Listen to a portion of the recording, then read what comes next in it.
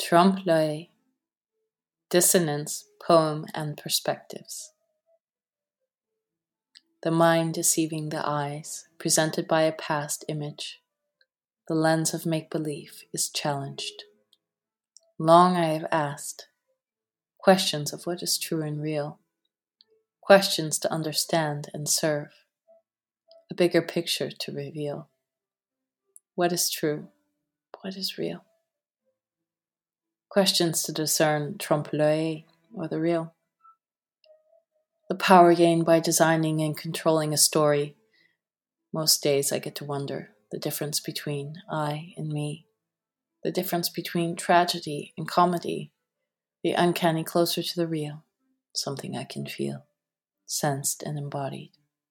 Consciousness as spiritual matter, not a dense but vital matter for people starving from a lack of conscientiousness linked between desire, affection for the senses, thoughts begging for attention. Belief businesses really hurt, reality always a hit, always in reach, the kind of life you want to live. What is the business of helping others and doing good about? Though the correct way to go, last I looked, we were all born with a right to be. And with such a knowing, people still go on fighting and killing, instead of living, loving, working, and playing. The silent things no one dare speak, the conflation of value with imaginary currency, through shame and guilt are useful feelings, once mantracized are pathologized. If I just love myself more, everything will be all right. Or are whores of the self-loving sort cleaner?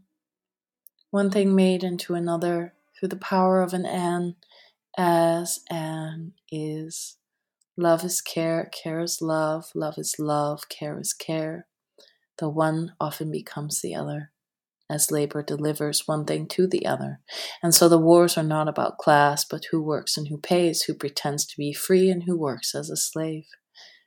All inner and outer experiences await, and the life looking for you awaits your work to bring it to be with your own hands and body.